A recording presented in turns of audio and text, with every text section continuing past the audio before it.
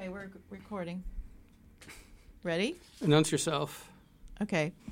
This is Soundtracking. I have to read this disclaimer first. The following podcast is produced or sponsored by a community member. The content, views, and opinions expressed are those of the participants and do not reflect those of BMC or the town of Belmont. BMC welcomes your comments. Call us at 617-484-2443 or email us at access@belmontmedia.org. All right. My guest today is Rob Chalfin. Say hello, Rob. Hello, Rob. I was set up for that. You are. I am Margie Bangs. And this is Soundtracking. Which is your first show. My first podcast. This is the first podcast of your first podcast. Yes. So I'm going to start playing a little music from Mickey One. This show is about soundtracks. Mostly crime jazz type stuff. Mickey One is a Stan Getz.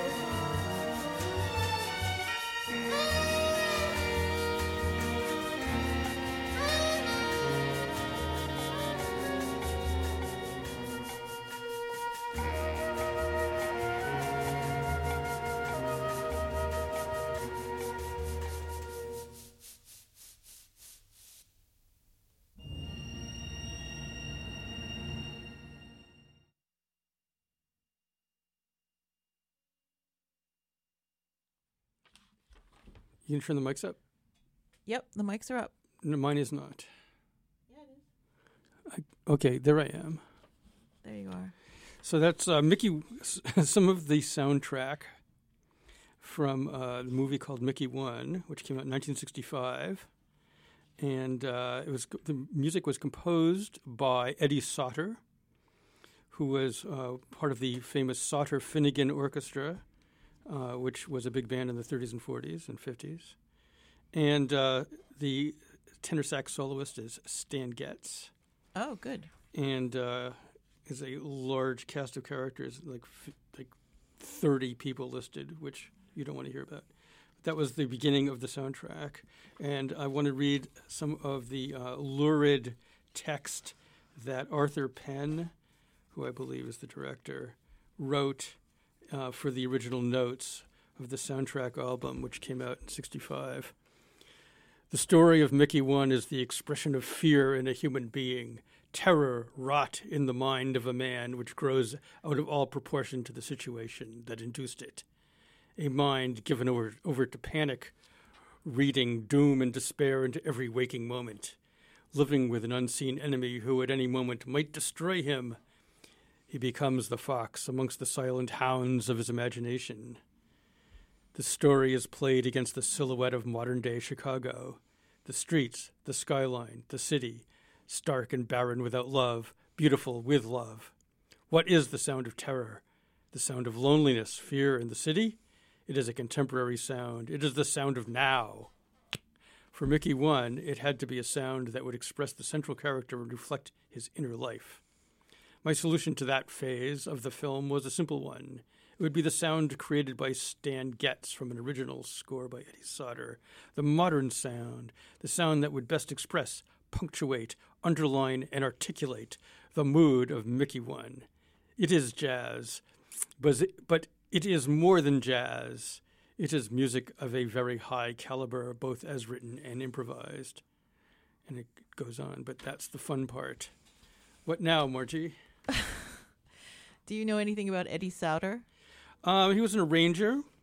He's most famous for working with, doing arrangements for Benny Goodman in the 30s and 40s when Goodman was first starting out, his big band. And then had this band with this other guy, Finnegan, whose first name eludes me, and they called the Sauter-Finnegan Orchestra. Uh-huh. And they made a bunch of great albums for RCA in the 50s, which have fantastic surrealist covers. And worth picking up, which you can usually pick them up for $1. Really? And they're easy to find, but they're fabulous. They're hi-fi masterpieces, mm-hmm. and kind of goofy. Mm-hmm. And so anyway, but this is, it's real professional stuff. This is not like that as much. Oh. Well, I saw the film. And? It has Warren Beatty in it. He plays Mickey 1. So I was surprised. It's from the 60s. Look up the date. It says 65, yeah. 65, yeah. Well, the soundtrack was recorded in August 65 at Fine Recording, New York City. Oh, New York. And he plays a guy who's in trouble with the mob, but he doesn't know why. So he leaves town and goes to Chicago and takes on a new name. And he's a stand-up comic. So he starts doing comedy again, but he doesn't want to be too successful. Because he's afraid the mob will find him. And I won't tell you the ending. You going to play some more, or what are we going to do? Yeah, I'm going to play some more.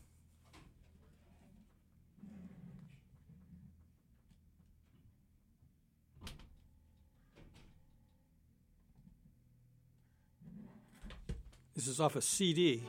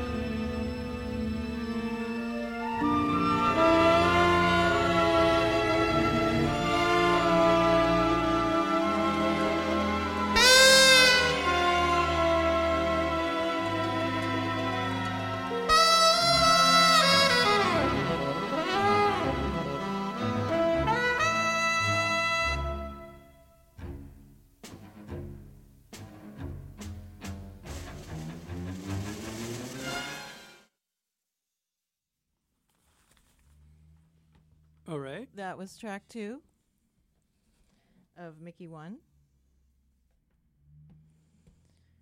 Track 3 is a little weird, so I'm going to skip it. But we like weird. Oh, it's very weird. How long is track 3? 2 minutes and 59 seconds.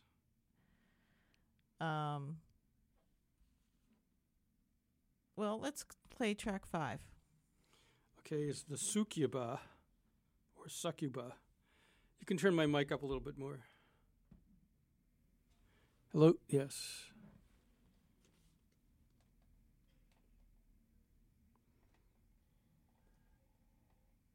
Queuing.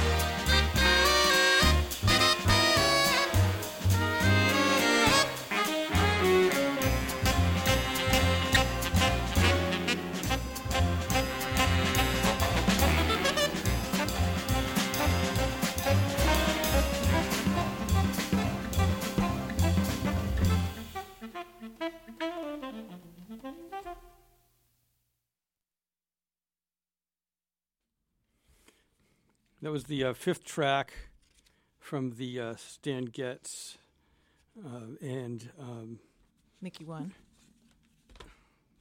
Eddie Sauter arrangements of the soundtrack for Mickey 1.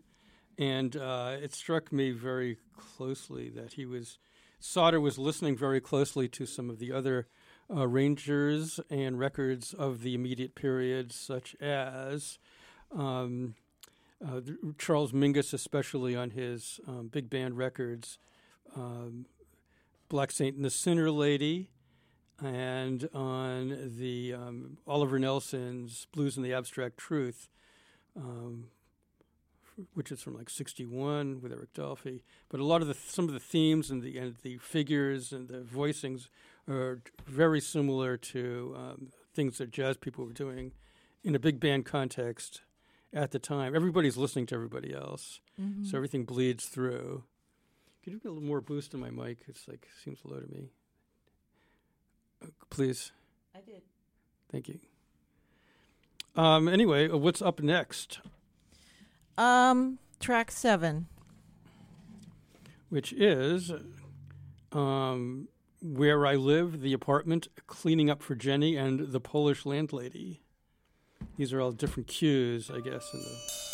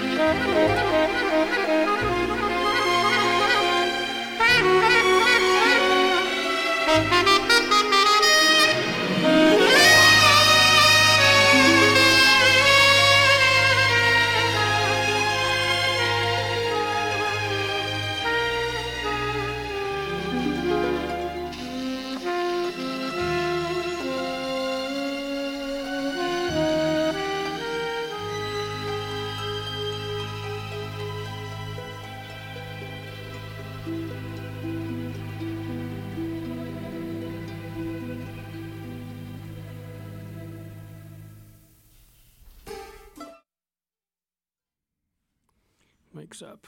Give me some more boost there, please. Hi. Hi. What did you think of that? That's pretty fun. We're listening to the soundtrack of Mickey 1 with arrangements by Eddie Sauter and soloing on tenor sax by Stan Getz throughout. And we heard the 7th and 8th tracks of the soundtrack. Where I Live, The Apartment, Cleaning Up for Jenny, The Polish Landlady, I Put My Life in Your Hands, and A Girl Named Jenny. Yes. You're listening to Soundtracking on the Belmont Media Center with Margie Bangs and her guest du jour, Rob Chalfin. Yep. And we're making our way through a stack of CDs of 50s and 60s crime jazz type soundtrack music. And what do you have on deck? I have 2 crime jazz CDs. One is music in the first degree and one is music in the second degree. Well, put on what you want to do. What were you saying about what during the music? You were talking about the music. And if you're going to be an arranger for soundtracks, you have to be familiar with all sorts of music. And clearly, Eddie Sauter is very well grounded in like the entire history of music, and not only jazz things, but I was picking up on effects used by Bernstein in West Side Story, Stravinsky in Rites of Spring, and what else were we talking about? Oh, some Ravel's was it Debussy's La Mer?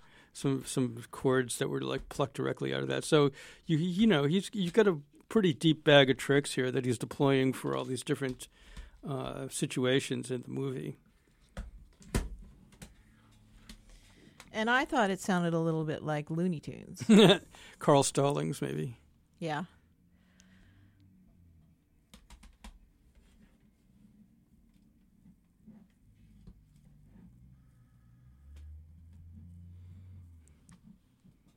We're queuing up our primitive CDs on a Discman. What is the track we're going to be listening to?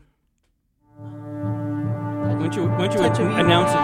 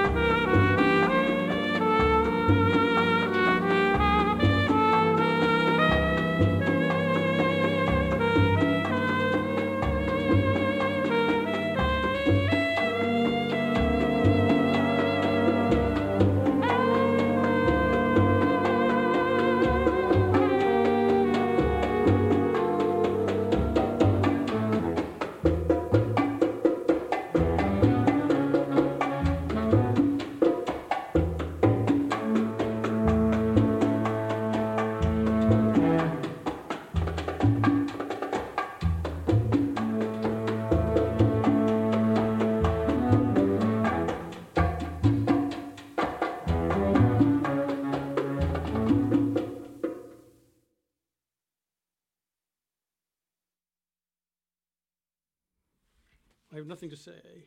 Well, I do. Okay. Speak then. That was Touch of Evil, a movie with Orson Welles, and the composer was Henry Mancini.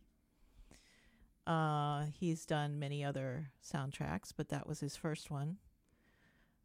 He did Pink Panther, he did Breakfast at Tiffany's, and I don't remember the rest. Can you see? Does it say in there? I'm just looking at the song titles. It says Touch of Evil main theme. It's a good movie.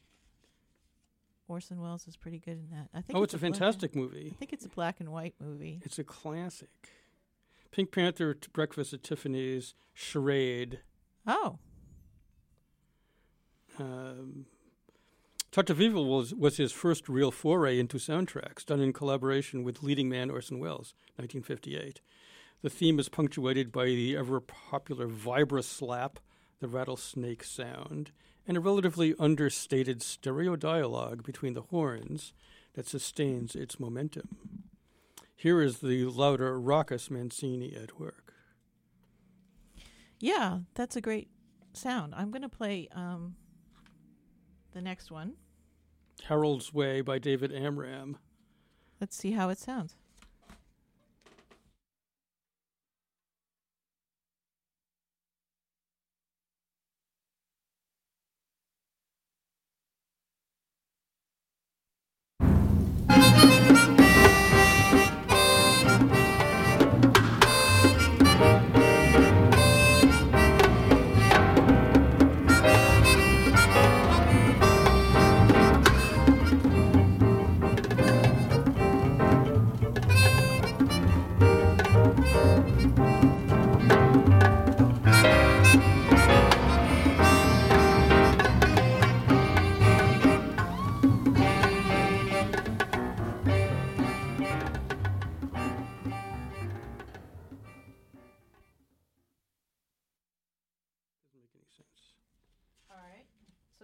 You were telling me you met him? Was that the entire track? I think so. It seems short.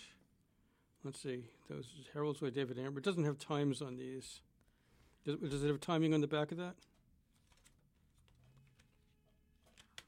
That's the wrong one. You can see how organized we are here. Well, she's looking for the... anyway, that was Harold's Way. Although it seemed... I don't think that was the whole track. I think you just... All right, let me play some more. Let's see. Let's try to get that rebooted. This would be track number 6. From the motion picture...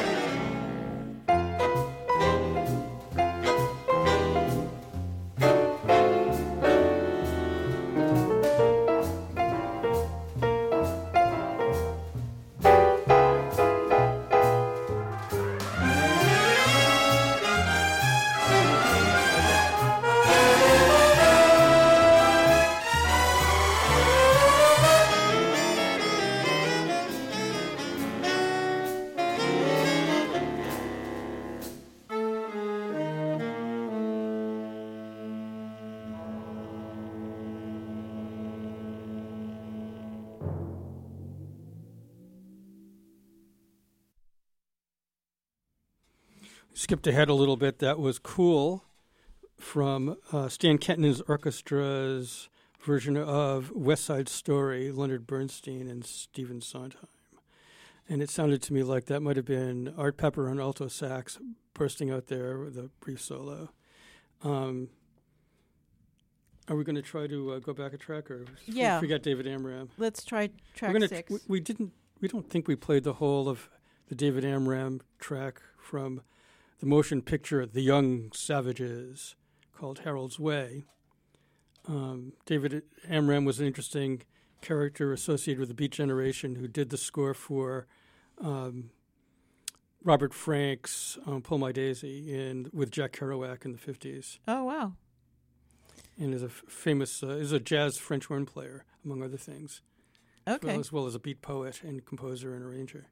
And is still kicking around the scene, and actually showed up to a Squaw Coffee House I read at about 8 years ago. And you met him? And he was there. He's in full hippie regalia. Wow. Well, here we go. Harold's Way.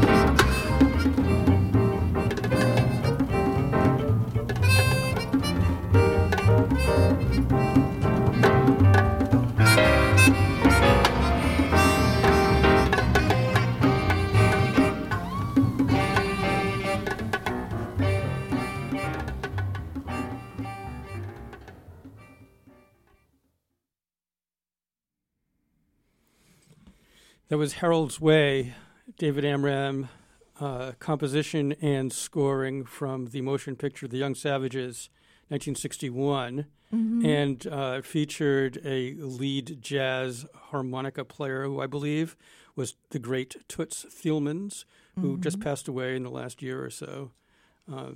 But if you hear jazz harmonica that sounds like that, 99% of the time it's Toots Thielmans, who was pretty much the only great jazz harmonica player. Interesting. Yes. What's on deck?